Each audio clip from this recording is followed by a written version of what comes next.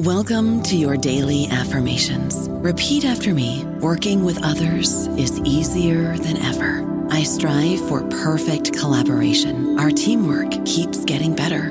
Yeah, affirmations are great, but Monday.com can really get you the teamwork you desire. Work together easily and share files, updates, data, and just about anything you want all in one platform. Affirm yes to start, or tap the banner to go to Monday.com. With the Lucky Land Slots, you can get lucky just about anywhere. This is your captain speaking. We've got clear runway and the weather's fine, but we're just going to circle up here a while and get lucky. No, nothing like that. It's just these cash prizes add up quick. So I suggest you sit back, keep your tray table upright, and start getting lucky. Play for free at LuckyLandSlots.com. Are you feeling lucky? No purchase necessary. Void where prohibited by law. 18 plus terms and conditions apply. See website for details. Hello, everybody. This is Marshall Poe. I'm the editor of the New Books Network, and I'd like to tell you that we have a new and improved website. It has 2 new features that we think you'll love. One of them is a vastly improved search engine, so that when you type in keywords, you'll get a bunch of episodes really quick. The other is the ability to create a listener account. And in that listener account, you can save episodes for later listening. So you can create a kind of listening list. We think these features are neat and we think you'll enjoy them. Please visit the site today. Welcome to the New Books Network. Hello, everyone, and welcome back to New Books in Medicine, a podcast channel on the New Books Network. I'm Rachel Pagonis, and I'm your host for this episode. Today I'm speaking with Han Yu about her new book, The Curious Human Knee, published by Columbia University Press this month, June 2023. Han Yu is a professor in the Department of English at Kansas State University, where she teaches scientific and technical communication. Her other recent book is Mind Thief, The Story of Alzheimer's, which was published by Columbia University Press in 2021. And Han, welcome to the show. Hi, Rachel. Thank you so much for having me. Well, it's wonderful to have you here. And speaking as one knee pain injury story to another, I feel we can also connect on a physiological level. But there's so much more I want to hear you talk about. So to begin, would you tell us a bit about your own background? Sure. So like you mentioned, I am a professor at the in the English department at Kansas State University.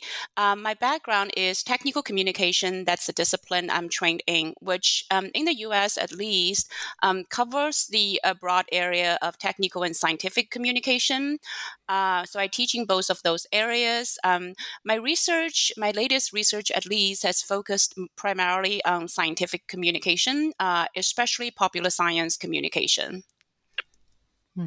Very interesting. And as a science and technical writer, you've published on a variety of topics. Why now the knee? Well, like you hinted just then, I have what you may say, you may call a bad knees. I had a meniscus tear and an operation on it years back from a ski accident injury. I was way over my head in what I was doing. But anyway, so that's always been there, and kind of because of that, or just because of other factors, I had cartilage loss that's causing some trouble here and there. And on top of that, I seem to easily get overuse injury in the knee when I exercise and do sports. Mainly IT band pain, the patellofemoral pain syndrome, or people would call the runner's knee.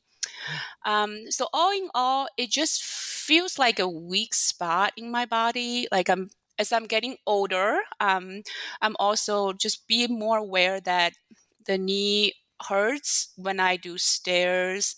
It's kind of stiff when I've been in the car for a while. So over the years, I've been doing a lot of reading about knee health and knee care just for my own benefits. And I just got super interested in it. And then the more I kind of learned about it, the more I realized it is not just me. It's kind of a weak spot for many people. So I thought, why not write about knees? I did realize earlier on that it is not a very glamorous topic. I think I wrote about the book even that, if you write about, let's say, the brain, people would go, of course, that's a very intriguing topic, but knee just sounds like so, like, why? Because it's so taken for granted. But in my mind, I feel like that just makes it all the more fun and interesting. I want to make it. I want people to realize it is not a boring topic. It's not something that we should take for granted. Um, so that's how that came about. Yeah, wow. That is interesting. And I know that, for instance, knee replacement surgery is so very common. And so although you say people may perceive it as a boring topic, and yet it's probably something that people have on their minds a lot. Yeah. So, okay, let's kind of begin with some basics, although I have to say I didn't know about any of this stuff. But would you give us a brief primer on adaptations the human body made to become bipedal and the knee's role in bipedalism? Sure. So that's something I wrote about in one chapter of the book that focused primarily on the evolution of the human knee. So bipedalism, for readers or listeners who may not be familiar with, it simply means moving habitually on 2 feet, right? That means two, which if when you come to think of it, is really a key feature of being human because no other mammals move bipedally. They move on 4 feet. So to stand up and move about on 2 feet is really a hallmark feature of being human. And in order to do that, the knee has seen important adaptations. These adaptations are, a complex, of course, and they're different or subtly different in different ancient hominid population in different branches of ancient human populations. But as far as contemporary modern humans are concerned, one of the key changes is the angulation. We don't think our legs as being angled, but let's say if we compare our our legs with apes, in apes the thigh bone and the shin bone form more like a straight line. So imagine you draw imaginary lines through their 2 legs. The lines will not meet, right? They're like parallel. But in us, the thigh bone and shin bone, they connect at an angle through the knee. So if you draw imaginary lines through your 2 thighs, the lines will eventually meet. Granted, they will meet underneath you, deep in the ground, because the angle is not like huge, but there is an angle there, which is important because that's what allows us to put each foot directly below our body. And this is important for bipedal walk because, during that walk, and momentarily you're balancing on one foot. So if you're, excuse me, so if you can put each foot directly below your, center of gravity, below your body, that allows you to momentarily balance on it. So that's one key adaptation that has happened. Another, and there are more, but another thing that I can briefly mention is at the lower end of our femur or the thigh bone, there are 2 kind of knobs, they're round knobs, like they're called condyles. And each thigh bone has 2 of them, and they kind of roll onto the top of the shin bone, the tibia, the tibia, where it's more or less flat. So they roll on it when you bend your knees. That's how the knee more or less functions. In humans, these condyles are actually oval in shape, so like a horizontal oval, whereas in apes, they're circular. Now, as you can imagine, if it's an oval shape, that means there's more or like a larger contact area for the condyle to roll on the top of the tibia. So with a larger contact area, there's less stress. And because when we move bipedally, when we stand up, there's tremendous amount of stress on the knee. So a larger condyle helps to take a bit of that stress away. So those are a couple of examples that of the adaptations that has happened to the human knee. Okay, so let's stick with anatomy for a while. And in chapter 2, which is called Confused Anatomy, you explained that knee anatomy is not straightforward on many levels. Why are some types of knee pain so hard to fix? And maybe you could focus on one bit of anatomy or one type of pain, because there are several. Right. So once again, that's a great question. The answer is complex because depending on each individual's and their particular knee pain and their knee trouble, it's difficult to say what exactly is making it, hard to diagnose or hard to fix. But generally speaking, it's also because, or partly because, the knee anatomy is complex. So once again, like I said earlier, I think we often take the knee for granted and thinking it's just a simple joint, right? Mm-hmm. But it's not really simple. There's so many structures going on in the small area of the human body. So take, for example, the back outside of your knee. So like take a moment to imagine that or feel that area. It's such a little area, but it's nicknamed the dark side of the knee because there are many structures that crowd this area. At least 3 tendons, 9 ligaments, and they lie on top of each other or below each other, or they cross from each other, which make it really difficult to pinpoint specific locations of pain.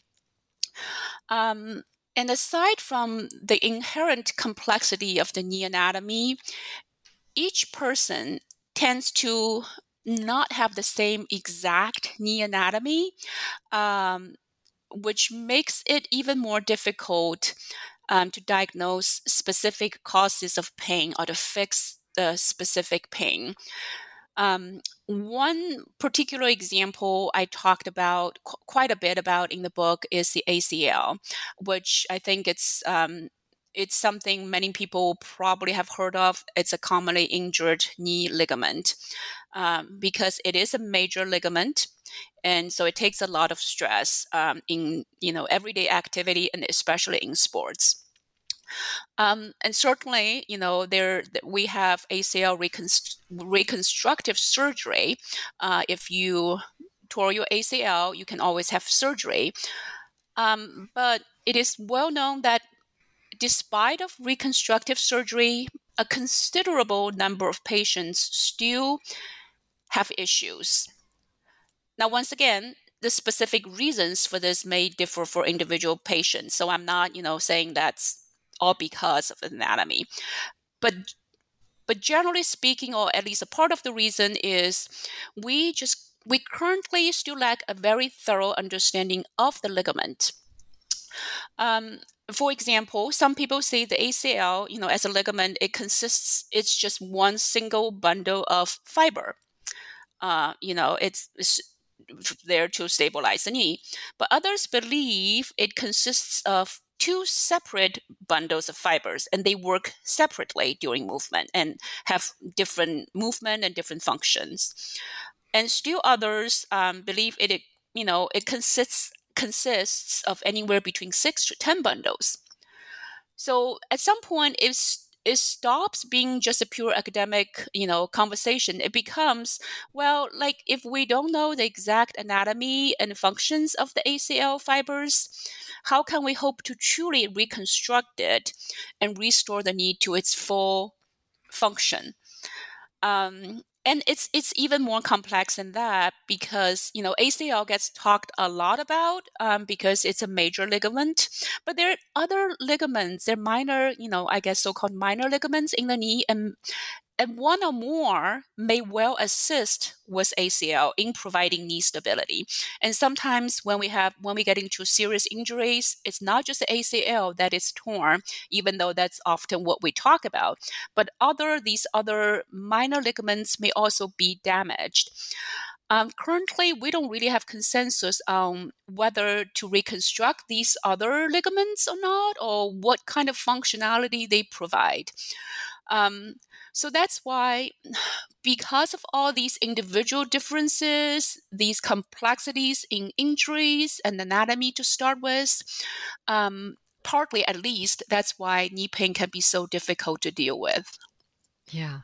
Well, that's really interesting about the ACL, because you would think there are so many knee surgeries and there would be a lot of viewing, plus I suppose the autopsies that doctors do in medical school and surgeons, but you would think they would see so many of these that it would be absolutely clear what the anatomy is. So that's really interesting that it's not.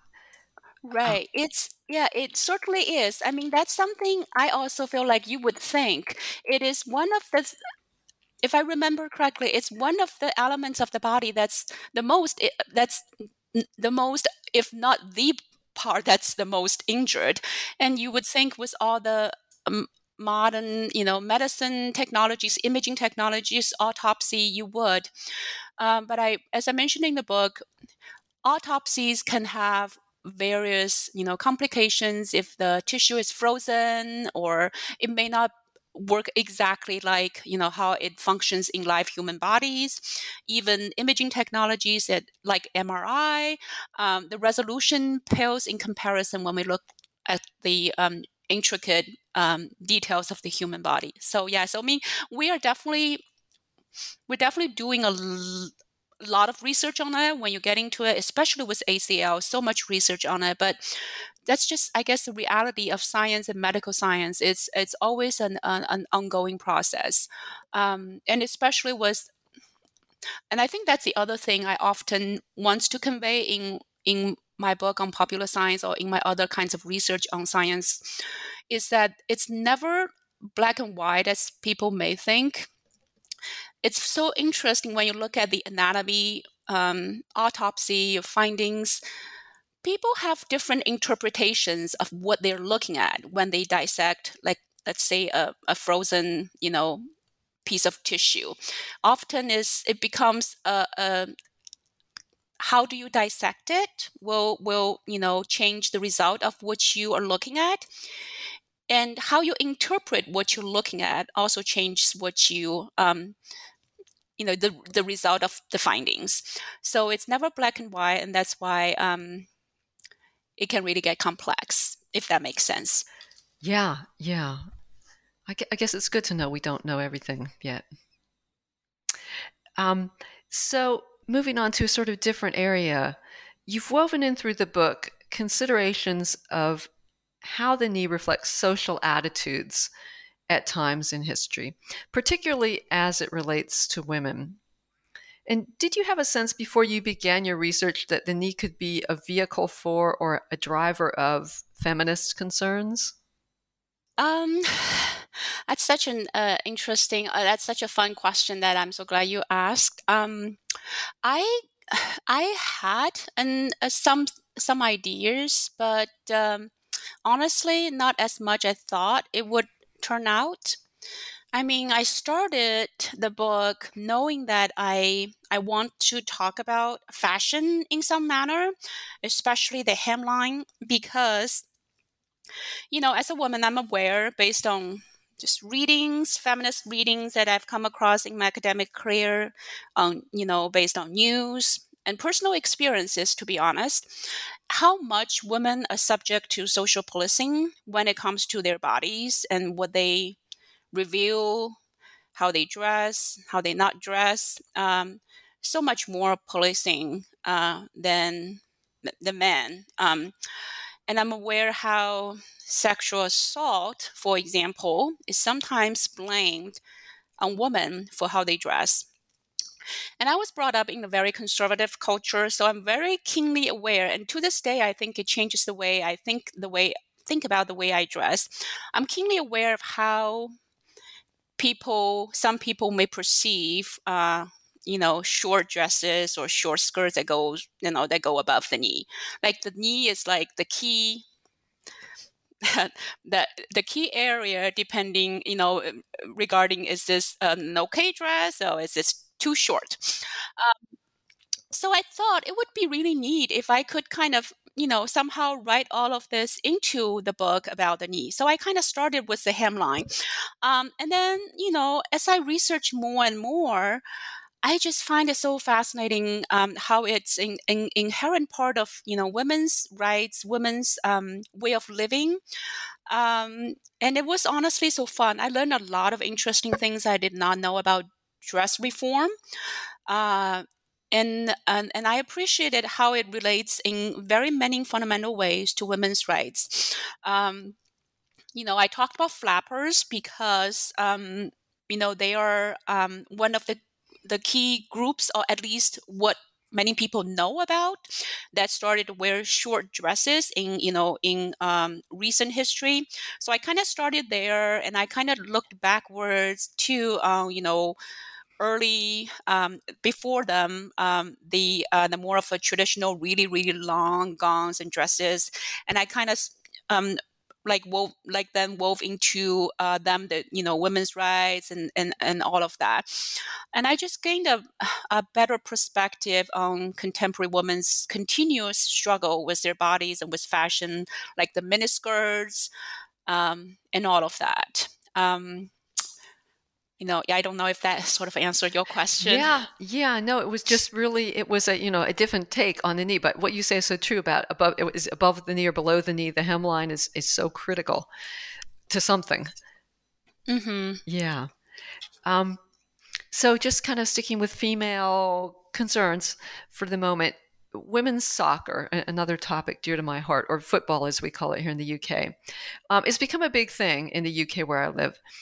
And recently there's been debate about the high prevalence of ACL injuries that you were just talking about in female soccer players as opposed to men's. It's a much higher rate among the women. And from your book, I gather that we have no conclusive answer yet to why that is, but what are some likely theories? Right. So that is correct, and it's not just soccer, unfortunately. If you read studies from a variety of sports and play levels too, right, from like middle school all the way to pro, show that women are far more likely to suffer knee injuries and have knee surgeries too than men who play the same sports. So there's definitely something going on there, but we just don't exactly know why this is so. But there are, generally speaking, three main theories that I talked about in the book. The first one is anatomy, going back to what we said earlier. So I had mentioned that individuals' knee anatomies may or may not be exactly the same, but also women's knee anatomies can be different than men's, generally speaking, again. So according to this theory, the idea is women's knee is kind of an evolutionary compromise. It's compromised because it has to ensure human reproductive success, right? As a species, in order for us to succeed and survive, we have to reproduce. And women, because of their role in human reproduction, their needs have picked up or experienced adaptations that may or may not make it a strong link in their body. So, for example, because of their childbirth duties, women have generally speaking, a wider pelvis than men, right? Because you need a wider pelvis to have a wider pelvis to have a wider pelvic canal.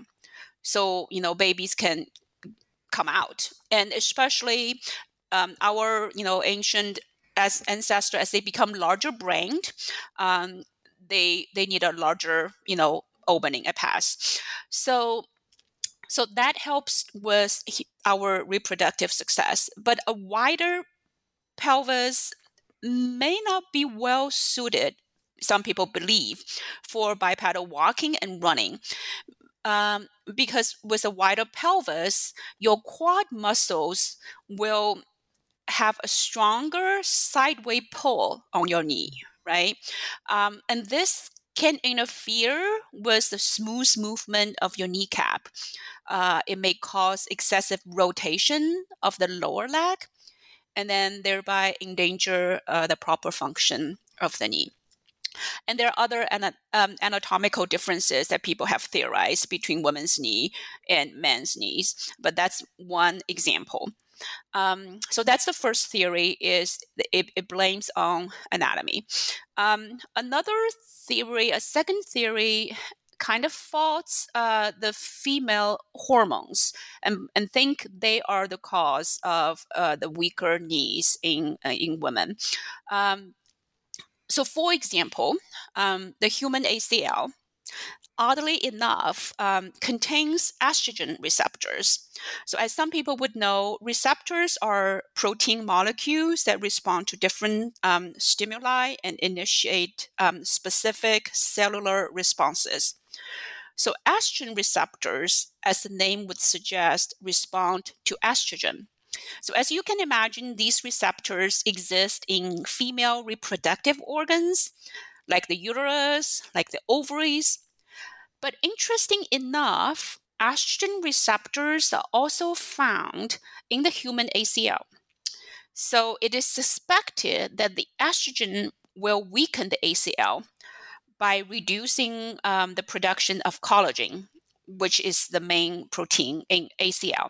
And more specifically, studies found that it could estrogen exposure could reduce the production of type 1 collagen, which is the type of collagen that provides mechanical strength to ACL. And there are other hormones that are being blamed depending on different studies. But that's the second main theory, is to focus on the female hormones. And the last one believes that women have weaker knees or more prone to get injured because they have weaker neuromuscular control. So for folks who may not already be familiar, neuromuscular control simply refers to our ability to rapidly activate our muscles to gain dynamic stability. And it's vital in sports, or really in everyday living. Like, if you're about to fall for some reason, if you can quickly react, like maybe stiffen up your leg muscles, you take a few stumbling steps, and you can stay, upright rather than fall. So that's all neuromuscular control. To have this good control, you must first be able to collect sensory information quickly and accurately, like, the position of your knee, the angle it's currently in, the amount of tension in the surrounding muscles, all of that, quickly and accurately before you can then make an effective movement. And this ability to collect sensory information, as some people would know, is called proprioception, or some people call it the sixth sense. Women, some studies show may have poorer proprioception than men. So a typical study, for example, would have male and female participants seated in this testing device that would either straighten or bend their knees. The participants would be blindfolded. They will, wear a headset and have their feet in, air cast boots. So to deprive them of any other sensory input, so they cannot see, they cannot, otherwise feel their knees moving. The testing device would then ever so slowly, without warning, move their knees a bit.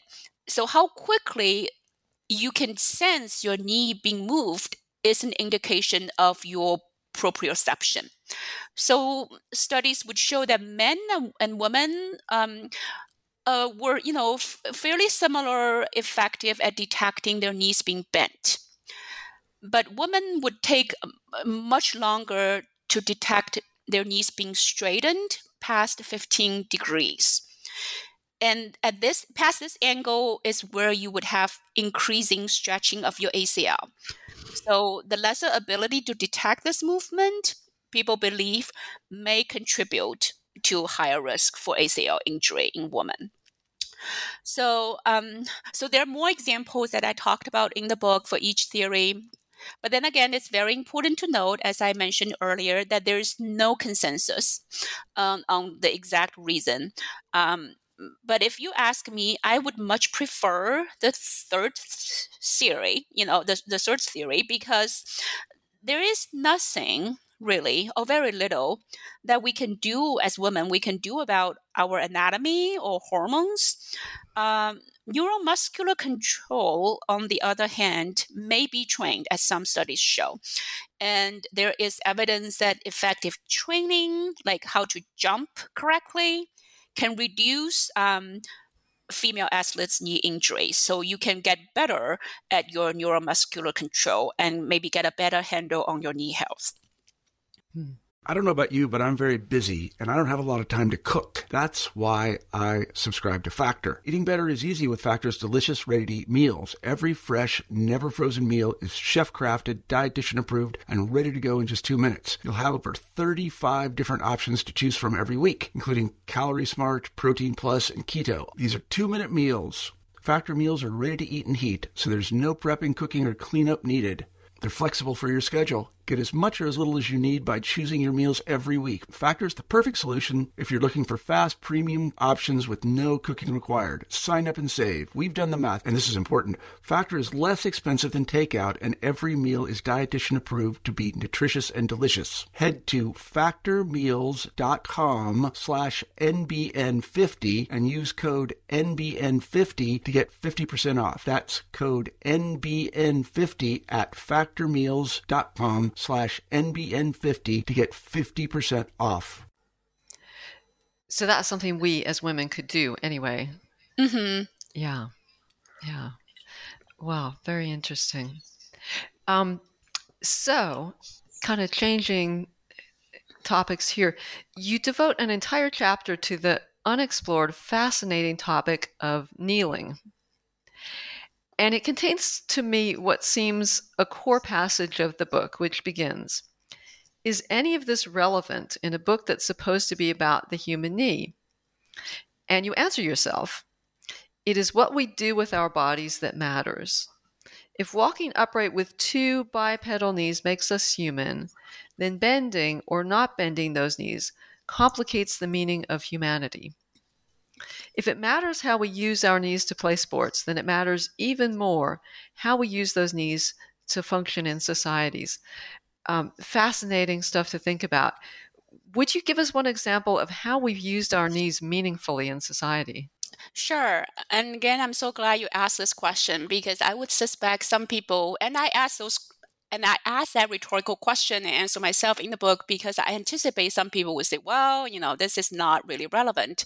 But as an author, as a researcher and teacher of science communication, I really do think it matters, because it's what we do with our bodies. I really believe that matters. And so one example that I talk quite a bit about in the book is the Black and then later white athletes' protest against police violence and racial oppression in the United States.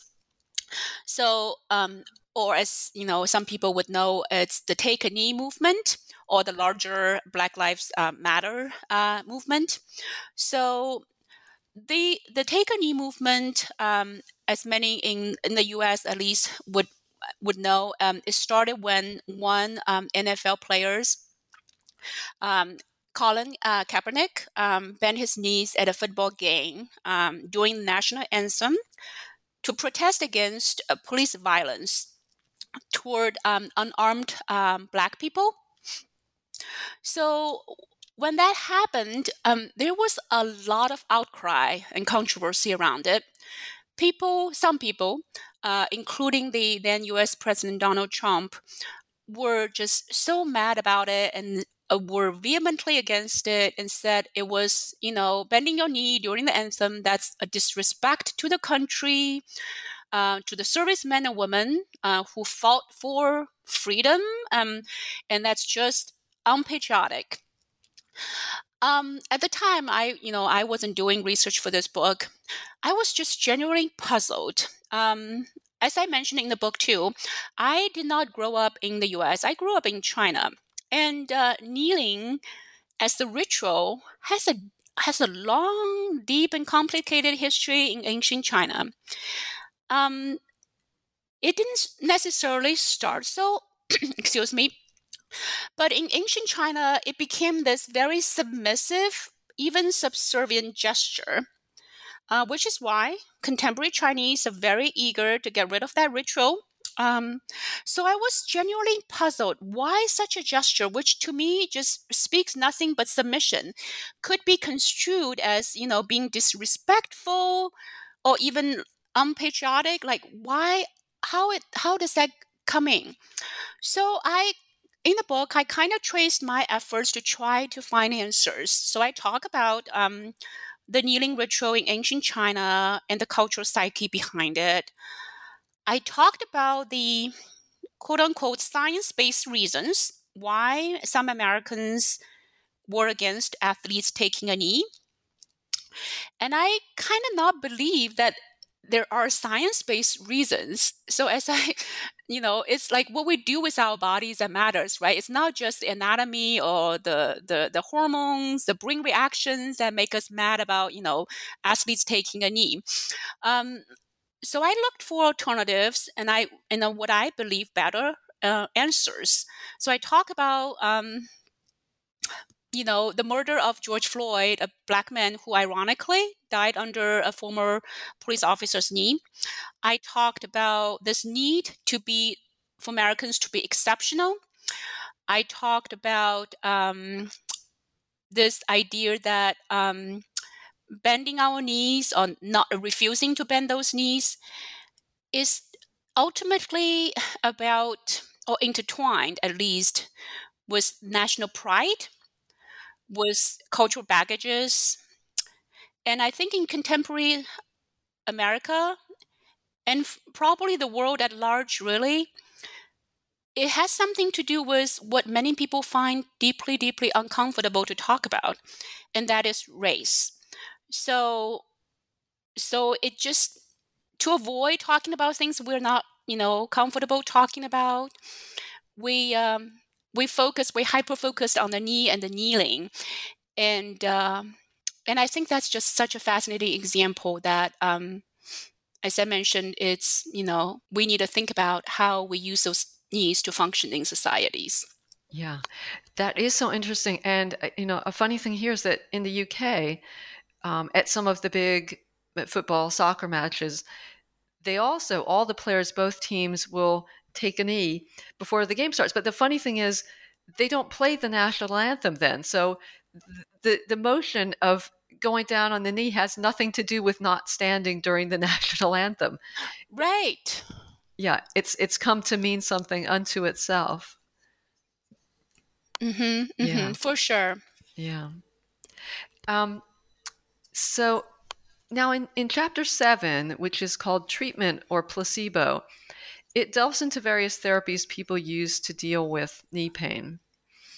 And, as the title suggests, you're looking at, well, what's the actual usefulness of some of these therapies? So as a sufferer of knee pain yourself, what did you find during your investigation that surprised you or made you rethink any strategies? Sure. So in that chapter, I talked about things like, icing or heat therapy and braces, and there are knee braces. Many things honestly surprised me, just because, with how prevalent these therapies are, you would think there are tons and tons of literature about it, but not really. So if I have to pick, one thing I would say is probably the use of knee braces. There are so many braces, on the market that you can buy, and your doctors would prescribe them too. I've been prescribed very expensive knee braces, and all of them are supposed to prevent or minimize knee injuries, or help with stabilities and all that. And I, like I said, I personally own multiple different braces. And given their prevalence, you would think there are tons of medical evidence for their efficacy. And I was surprised to find that that's not the case. So there are, of course, many different types of braces out there. So for example, one type is called functional braces. And these are braces that are designed to provide joint stability and protect a knee that has been previously injured. So functional braces can be further differentiated depending on which ligament they're designed to support. Most of them, however, want to target the ACL, just because of how often that ligament is injured, and they're worn after like an ACL injury or reconstructive surgery. So anyways, multiple studies show that functional braces can limit the front and back shift of the thigh bone and shin bone. So essentially then that takes stress away from the ACL. So theoretically, it should protect ACL. But the catch is this benefit only exists when a small amount of force is put on the knee. During our daily activities, let alone, any sports activity, rigorous exercising, the knee is under much, much larger stress. In other words, it's uncertain that a brace can withhold that kind of stress and actually protect the knee. And indeed, when we put functional braces to the test in real life, the effect they showed in the testing lab would diminish. In multiple studies, if you have patients who have deficient ACL wear or not wear a functional brace and compare their performance, people wearing the brace, perform no better in terms of, for example, the distance they can hop on their bad knee, or their ability to sprint, or say run a figure 8 course. So it's studies like that, like those that make me wonder. Maybe sometimes I am using the braces just as something for my peace of mind, and that's really not doing much, if anything, for the knee itself. So more placebo then. Yeah, I don't know if it's all placebo. I guess there are different studies that say maybe certain braces will enhance your proprioception, as we talked about earlier. And if you have better proprioception, maybe you just have better control of your knee. It's just the findings are far more all over the place as you would have imagined, just by looking at how often people wear them, how often they're being marketed and advertised. Yeah. Yeah. Can I ask you about just one more thing? You mentioned ice. What about icing? Icing is also something very commonly used, and I used to ice so much, just because that's the first thing people reach when they have any sort of an injury, and icing, if nothing, does numb the pain, and we know that. But there are also studies out there now that start to rethink. One thing that icing would help is, reduce inflammation. But there are now theories that believe inflammation is not all bad. The body needs proper inflammation to heal. So that's the flip side of icing. Really, should we ice it, or should we, leave the body alone for it to heal? So now, I mean, I still ice. I do think there is merit to it, but I'm not like icing it. Some people would exercise and ice right away, regardless of pain, and thinking they are helping their body to rejuvenate, to recover. But that's not necessarily the case, as some studies have found. It does not necessarily help you build muscle strength, for example. So there's a lot of there are more controversies than you think regarding these common therapies. Yeah, good to know. Good to know where you need to question the common wisdom, maybe, when treating a knee injury. Yeah, so at the end of the book, in the section called Last Words, you write about how one peer reviewer didn't get what you were trying to do with this book. And your aim, you say, was not to educate, which is what the peer reviewer thought you ought to be doing. What was your aim in writing about the knee, and why?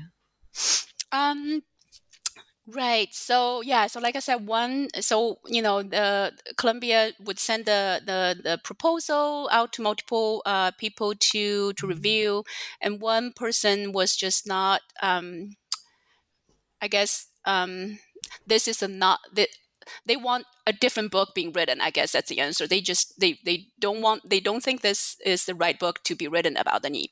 And I suspect some readers out there, if they care to pick up this book, may think the same way. And then there's nothing I can do about that, right? I mean, as in academia, I mean, I'm also often asked to review, proposals and articles and such. And I'm always trying to review something for what the author has written rather than what I would like to be written. I don't think that's a fair review. But anyways, so the reviewer doesn't feel like I'm educating readers properly on like the anatomies of the knee, the quote unquote science of the knee. But really, when I went back and looked at my, proposal, the word educate or education didn't even appear once. And I'm glad it didn't appear because fundamentally, that wasn't my aim. But let me first explain a bit what I mean by education or educate. I mean, I'm not against education by all means. I mean, I make a living by teaching. I'm a college professor. So it's my profession to educate in the classroom. But my research in popular science communication has long convinced me that making education a key aim in popular science is problematic. And really, as I will talk a little later, unrealistic. So to start, when we say educate, we will immediately think of like an authority figure, an expert, right? Because only an expert gets to educate people. So what makes someone an expert in science? Well, people would say, well, if you have a PhD in biology or maybe chemistry, you have an MD and you get to operate on people. For sure, these are experts, but that is also a very narrow interpretation of experts when it comes to science, because it devalues and ignores what everyday people know about science. So, for example, farmers and ranchers, they know a lot about plants, crops, animals, especially when it concerns their, local environment. And there are studies showing that ignoring their knowledge when you're trying to do quote unquote science about farming and, and cattle can be problematic. When it comes to the knee, for example, since I started writing the book, and actually I would get random email now that the book is out there, people would write me and say, oh, I got, double knee replacement surgeries. I thought I knew so much about the knee, but I'm, learning even more reading the book. Yeah. So like I said, there are a lot of everyday people, the quote unquote non-scientists who have a lot of knowledge about, a given subject. Or even, going back to what we talked about regarding women's rights, back in the days, or really even today, women don't necessarily get the same opportunity for science education as men do. And they may have tremendous knowledge by, through practice.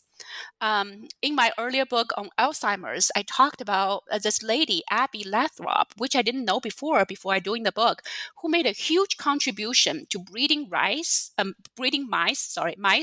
for scientific research. It's through her breeding that we have, the lab mice, and now, the genetic modified mice for all kinds of science research. But they are forgotten in science, histories of science. So, to go back to what we talked about earlier, in short, if we very narrowly focus on education, formal education, proper education, however you say it, in popular science, and believe consciously or otherwise that only professionally trained scientists who have a diploma get to write about popular science, then we're making science more elitist than it already is. And I think that's one of the things that the reviewer doesn't like, is that I do not have, a PhD in, say, biology, and I guess dare to write about the human body. But I really don't think, great if you are a biologist and you want to write about, popular science, great. But that doesn't mean that other people cannot make meaningful contribution to the topic, as I hope this, book shows that we can. And the other thing is, I know many professionally trained scientists, and many of them, of course, know a lot about a very specific topic. But that is the thing, though, they know a lot about a very specific topic, like a particular enzyme, for example. But will everyday people be interested in learning the ins and outs of this enzyme, like the detailed research methods concerning how you're experimenting on it and everything? Maybe, but often maybe not. And that's the other thing that I mentioned earlier. It can be unrealistic if we try to make education the key aim in popular science. Because the reality is, popular science communication has to compete with so many other entertainment venues these days for public attention. The TV, the internet, your phone, movies, whatnot. If something is not interesting, the reality is many people will not read it. So we cannot just expect that, okay, we can present a bunch of facts and that expect people will find them joyful or delightful to read. And in fact, too, recent, not so recent events have told us that just giving people facts is not going to change people's beliefs anyways. And then the last thing, I think, and I kind of talked about this a little earlier already, I think if we narrowly concern ourselves with educating people about science, we will tend to cut science off from its historical and social contexts.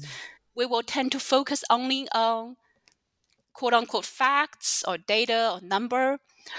But as I talked earlier about kneeling, science, especially medical science, in my belief, they cannot exist without the people. Without people, there's no need for developing science because there's no one that this cutting-edge science can serve. Not to mention that the people who are doing the science, the scientists, they also have various personal interests. They're not pursuing science in a 100% black and white way, right? They're humans just like we do. So that's why what they study is always situated in historical and social contexts. If we're less obsessed about educating people, we may get to explore all these wonderful side doors related to, and sometimes I believe essential to understanding science. The history, the societies, our values, different cultures, sports, pain, personal suffering, all of that. So rather than educating, what I try to do in this book, I guess, is to just make people intrigued and curious and interested. about a topic that I personally find very interesting and curious and intriguing. I want people to go, oh, that's interesting, just like I did when I was researching the book. And if they already know a lot about one particular aspect of the knee, I would hope that they can delight themselves in finding that there are many other things about the knee that they do not know. So they can appreciate the seemingly, common joint that's often taken for granted. And to eventually, appreciate our bodies and appreciate our lives in ways that they didn't know before. Great. Wow, what a lot to think about. And it's true. You can pick up and read one chapter in the book, and then there's so much else in there too. Han, we've taken up a lot of your time today, but before we go, I did want to ask what you are working on next. So I had a lot of fun writing the Curious Human Knee book. So currently, aside from other more academic kind of research I'm doing, some edited collection I'm doing, as far as popular science is concerned, I'm curious about the human eye. So that's what I'm researching and hoping to write now. And I envision it to be something quite similar to the Curious Human Knee, where I, integrate anatomy, medical science, history, evolution, culture, society, people, in a very similar fashion. I don't yet know exactly what's all going to go into it, but the goal is going to be very similar, to take people on a journey of discovery, to find joy in learning more about another part of our body and to appreciate it. So, yeah. Yeah, well, that I can imagine there's a lot to be said about the human eye as well in many different ways. So yes, we'll look forward to that. Oh, thank you. Yeah.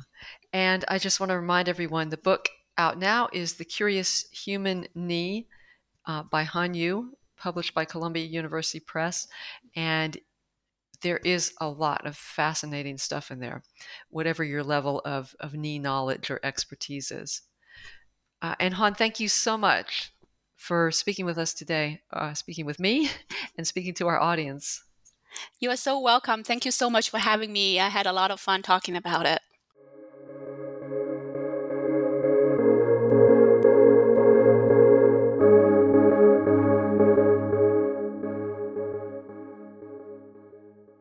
Lucky Land Casino, asking people, what's the weirdest place you've gotten lucky? Lucky? In line at the deli, I guess? Aha, in my dentist's office.